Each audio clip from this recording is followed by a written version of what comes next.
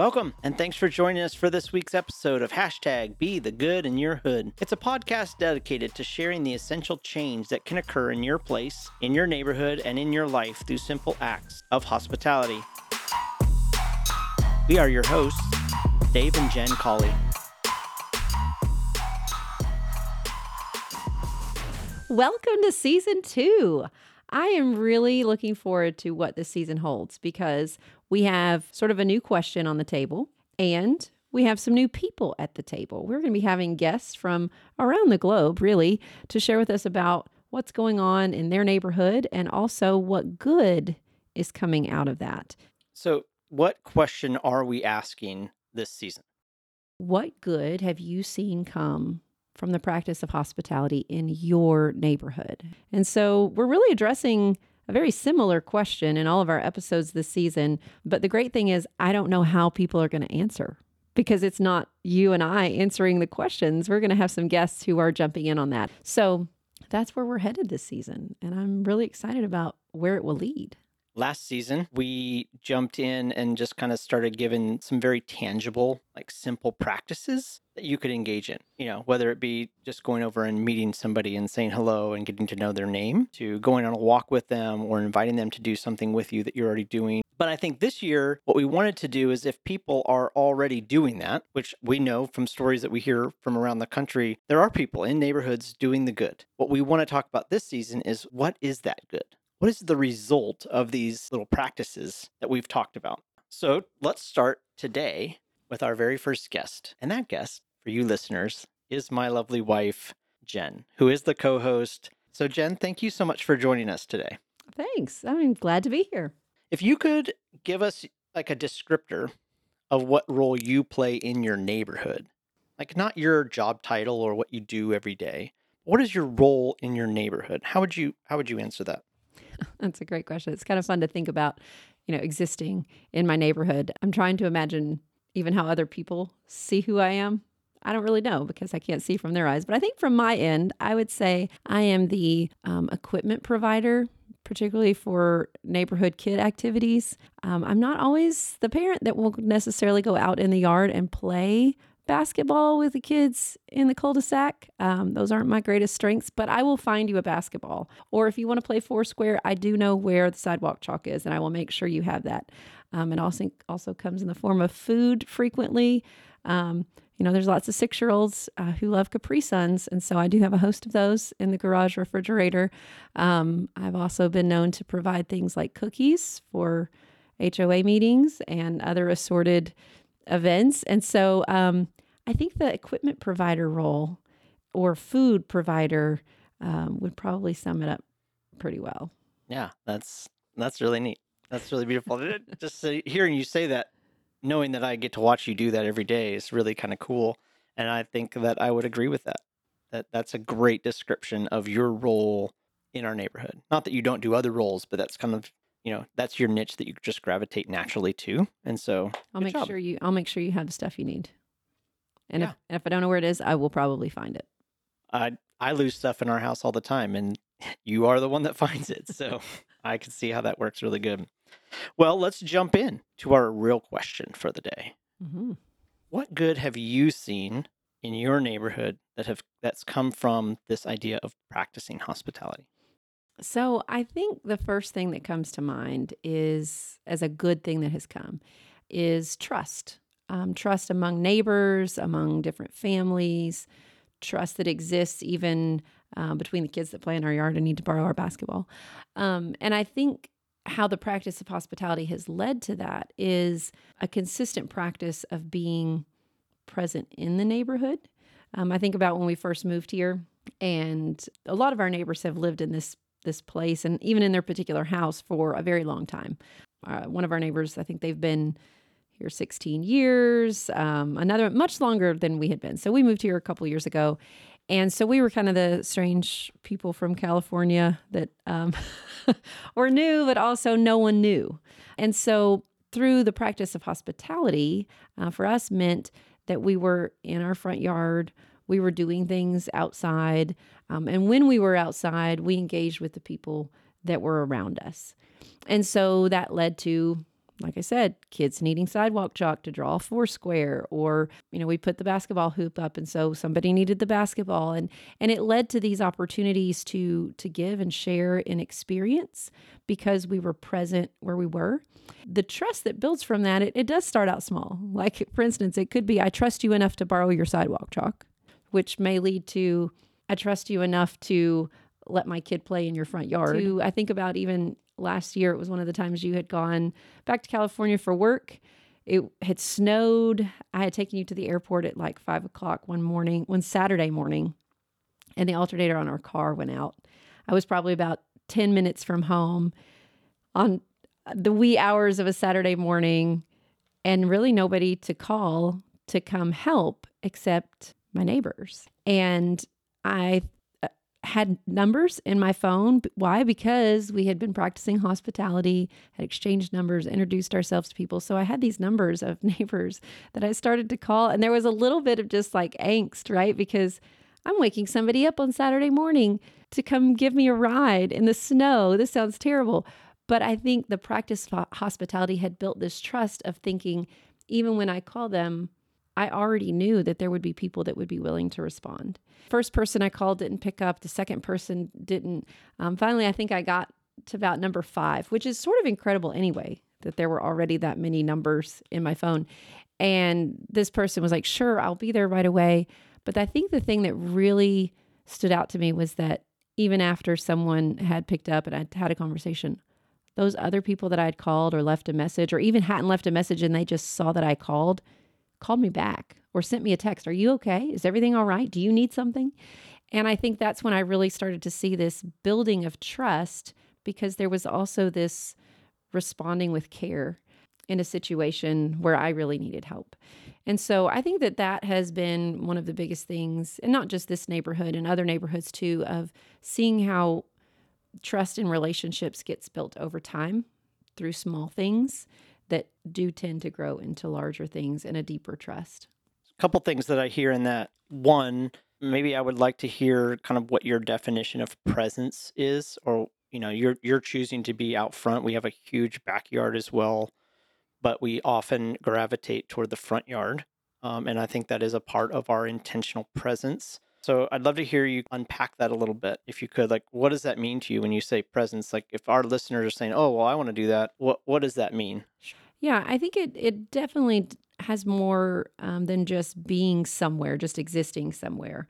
Because I think, I could be in my front yard and not be present. And I think that next level is when you are in a space, being aware of and acknowledging who else is there, and also being ready to engage in a way that fits what's happening. For instance, I think about the kids playing in our yard, and there are times, where conflict will arise or an injury occurs. And sometimes I'm actually not in the yard exactly when it happens, but there is a presence that's happening when I'm aware of what kids are in our area and what's going on in our area, and being ready to and available to engage them when needed. And so I think about a time when I was actually in the house, but our windows were open so I could see, kids running around, and someone did get hurt. And I heard before I saw what had happened. And it's a change in tone, right? It's that sound of someone being hurt, and the ability to run and check and see who needed whatever it was. Thankfully that day it was just,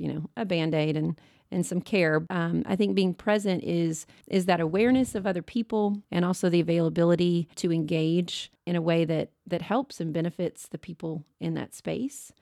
So it's not necessarily just proximity, but it's also, Although that helps. and then, yeah, of course, but it also is this intentionality of like For sure. awareness, attentiveness. Not that you have to be watching with your eyes, but you heard it before you saw it. So you were probably in the living room or somewhere where you could still see if you wanted to. You had the window open. You had made the choice to be not in the back room or down in the basement. You were close enough, but while you were doing whatever you were doing as far as chores or whatever that looked like, were still intentionally kind of one ear against the wall. Yeah. And I think other times, presence does look a lot more active in that piece. I know a lot of times you actually are the one that's playing the basketball game with the kids in in the front yard. And so sometimes there is a much more active role in that, as far as, the activity that you're doing something alongside someone, that you're being present with them and what they're doing. And there are other times, like you said, where it's more of a connectedness to what's happening, attentive eye or ear or even heart and feeling in that, to understand where someone's coming from or what kind of day that they're having because you are paying attention, and you're looking and seeing and listening more than just with your eyes and your ears, but with your heart and your mind as well. Yeah, but I think also for you, just knowing that you presence also means being present, like you're actually physically there. And I think a lot of times we have conversations with the other parents. Hmm. So there's been, an introduction or a number swap because we were present. We were there. Yeah. And actually, that is how I've met a lot of parents because our kids were playing and there was another parent present nearby, that we struck up a conversation. And again, there wasn't like we weren't doing an activity that led us into that. We were just physically where our kids were at the same time.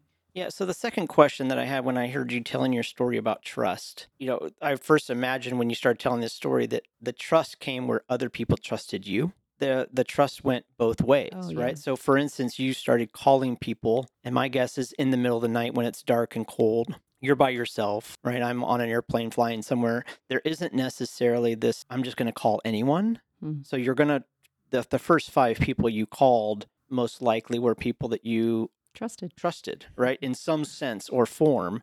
Walk me through both sides of that when you say presence and what it creates as far as trust. How have you seen trust on your side for them? Hmm. That's a really great question. I think in that piece of being present, like you said, it involves other people. So, in the same vein of, whether I'm welcoming somebody into my space, most of the time it's because you have some shared space with them. Whether it's our neighborhood pool or actually just the street that we, it's actually for us what it is a lot of times because it's a cul-de-sac. So we're literally just standing in the street, a kind of a shared space. That there is a getting to know the life and the perspective of someone else.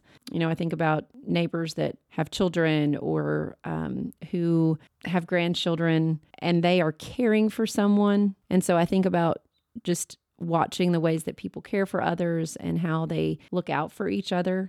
I think that's one of the things that I've noticed in our neighborhood of other people. It's not their kids, it's not their grandkids, but they're watching out for them as well. And so I think that has led me to see, oh, they're watching out for me too.